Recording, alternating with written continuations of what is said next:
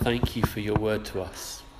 We pray that you would fill us once again with your Holy Spirit, that we might hear your voice speaking to our hearts this morning, leading us onwards in the way that you have set before us. Amen. It's probably worth saying, I was always meant to be preaching this morning, but we have made a substitution for the rest of the service. Ali's been sent to bed because she's got a temperature and she's struggling slightly. So she's gone, and I'll take over and lead communion if that's okay with you. Our readings today are really good as we approach Christmas, because actually you read the Isaiah reading and what you get is excitement. What you get is this big thing that God is going to do, and it's going to be amazing, and it's just going to be beyond anything you can understand. It's going to be fantastic. And you've also got disappointment. Now, I don't know when I was a child, everyone dreams, everyone has nightmares and different things. A dream that I had on a number of different occasions was a dream when I got given lots of presents. And I remember being so excited, and I remember how they looked, and each time I'd get them and I'd pile them by my bed, because you weren't allowed to open presents until the morning, and I'd wake up really excited because I've got all these presents. And then slowly it would dawn on me that I dreamt the presents, and there were no presents. And the feeling of disappointment. I mean, I would think this is back to kind of between the ages of 3 and 9, but the disappointment, I kind of like, but they were great. They were huge presents. There was lots of them. It would have taken me half an hour to open them all, and there's not any. And actually, it's not even Christmas yet, and I've got to wait still. And life was tough over in Crickerwood. But I still remember how strong that sense of disappointment was. Now, in our gospel reading this morning, you've got John the Baptist, who gave this message saying, prepare the way for the Lord. Prepare the way for Messiah. Prepare the way for the one who will come and do all that God has promised and fulfill everything for all of us. The people of God will be safe. They'll be vindicated. They will be saved. Get ready. And then he sees Jesus. And he says to his disciples, the ones following him, this is the one I told you about. I'm not worthy even to untie his sandals. I baptize you with water. He will baptize you with the Holy Spirit and with fire. It's excitement. But at this point, John's in prison because he's spoken out and told Herod that in taking his brother's wife, he's breaking the laws from Leviticus, and that's not okay. And so Herod, as most reasonable rulers do when someone challenges them, has put him in prison to shut him away. And that's where John is. He's done what God called him to do. He's waiting for God to do and perform all that he's promised. But right now he's sat in prison and he's waiting. And he hears the stories. His disciples are visiting him. There's no food in prison. You only get what people bring to you. So people are talking to him, telling him what they see, what they're hearing, what's going on. And so, in this context, you have to appreciate where John is to understand the question. Because John is the one who told his disciples who Jesus was. He pointed him out. When he baptizes Jesus, he says, I can't baptize you. That's not how this works. And yet here in this morning's reading, he sends his followers to go and find Jesus to say, are you the one? Are you the one who's coming, or should we expect someone else? There is a sense in which John has seen Jesus, has recognised who he is, his spirit connected. He's like, yes, Lord, this is you. This is what you're doing. Fantastic. But now he's in prison. That feels like a long time ago. And now he's kind of thinking, was I right? Did I get it wrong? Did I see wrong? Did I understand wrong? So he sends him to ask you, are you really the one? And Jesus gives his answer back and says, go and tell him, tell John what you see. The lame walk, the blind can see, the good news is preached to the poor, the dead are raised to life. Go tell him. And tell him that anyone who doesn't fall away on my account will be blessed. Now, in a sense, it's a fair answer. His answer, Jesus said, well, look at the evidence. Look at what you've already been telling John. What else have I got to tell you? Just go tell him what you see and hear, and that should be job done. The problem is there's something missing. So you've got the passage that we read today from Isaiah, talks about the coming of the Messiah, about the path God will lay through the wilderness, that the lame will walk, the blind will see. But actually there's another passage from Isaiah that Jesus quotes for himself when he first preaches in synagogue. He says, the Spirit of the Sovereign Lord is upon me, because he has anointed me to preach good news to the poor, recovery of sight for the blind, and freedom for the captives. And then he says, today, this is fulfilled in your hearing. And he sits down, and people in the synagogue go a little bit nuts about it all. So Jesus stands up and says, I fulfill these prophecies from Isaiah, these things that are foretelling the coming of Messiah. So if you're John sitting in prison, you go, right, I saw the Messiah. He's out there now. The blind see. The dead are raised to life. The good news is being preached to the poor. I'm a captive. When does freedom for the captives come? And he sends people to Jesus going, are you the Messiah? And for me there's an unspoken question, which is, are you coming to get me? The deal was recovery of sight for the blind, good news to the poor, freedom for the captives. I am a captive. I've done all my bit. Where are you? And Jesus tells John's followers all the signs of Messiah that they can see that are happening, and just makes no mention of the captives.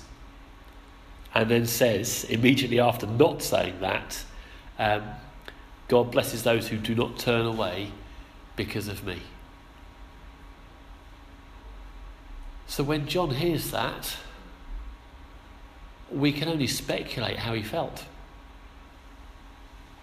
Because if Jesus is Messiah, that's he's done his calling, he's fulfilled all that God's called him to do. At the same time, he must have been hoping for Messiah to come and for things to be restored, as we knew that the whole of Israel was. Now, get rid of the Romans, restore justice, do these things properly, make it like it was in David's day, now. And Jesus says, here's where we are. You're blessed if you don't fall away because of what I'm doing.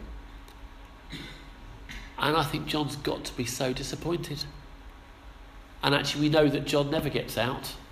That there's that mess with Herod's stepdaughter, who then comes and says, dances and is offered whatever she wants and says, I want John the Baptist's head. John is killed in prison. He never gets to see God's kingdom come in all its glory, as he was telling people to get ready for. He sees Messiah, but he doesn't see Messiah doing the things that he thinks are coming, that he wants to see come. And then Jesus goes on just to praise John. To say, what did you go and see when you went to the desert? Was it to see someone in fine clothes? Was it to go to see someone with fancy words? No, it was a prophet. And actually John is the greatest of all the prophets. Filled with the Spirit from birth, John is fantastic. But actually, the kingdom of God is coming close. And the least in the kingdom of heaven will be greater than John is now. In terms of intimacy with God, in terms of understanding the things of God, in terms of fulfillment in their lives, the least in the kingdom of heaven will be greater. So is Jesus knocking John? No. I think Jesus is saying John is a man of faith, he's a man of commitment, a man of dedication. And actually, he is fantastic. God loves him, God is with him. I love him, he's my cousin. But actually, God's heart is for all of you who accept him, who believe in him. And so any of you who walk into the kingdom of heaven who believe in me, you'll be greater even than we see John as now. You think prophets know God. We just go out and do bring home the bacon. That's probably the wrong metaphor to use for Palestine 2,000 years ago, but you know what I mean. And it's like, no, it's not that he's a prophet and everyone else gets on with their life. All of you are part of God's kingdom. All of you have a place with God. All of you are the people of God. And so for us, when we look at these readings today, actually we look at the Isaiah reading, which talks about God is bringing good things. God is bringing freedom, God is bringing peace, God is bringing joy, God is bringing hope. That is for us. That's for us to experience a taste of now. But to know that whatever happens to us here on earth, actually our future, our eternity is with God in that joy, in that hope. The struggle that we have is that our right now often is disappointing. Because things now aren't like they're going to be in the future. Things now are frustrating. Things now have people let us down. Things now have things just not turn out the way that we hoped they would.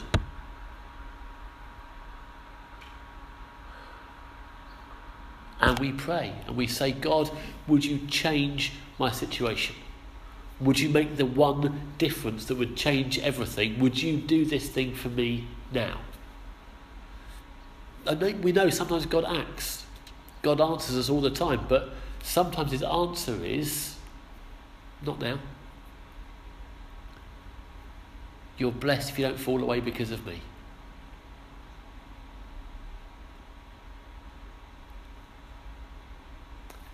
And so John, in prison, had to stand by his principles. Had to stand by what he felt God had called him to do. It would have been easy for him in prison to go, do you know what, to get out of here, I just need to close my mouth, tell Herod he's all right, kiss his boots a bit, and I'll be safe, I can get out, I can get on with life. John didn't. Actually, he trusted Jesus enough that Jesus was the Messiah, that God was at work, and that the things that he was saying to Herod were the right things for him to say, whatever the consequences, and he carried on.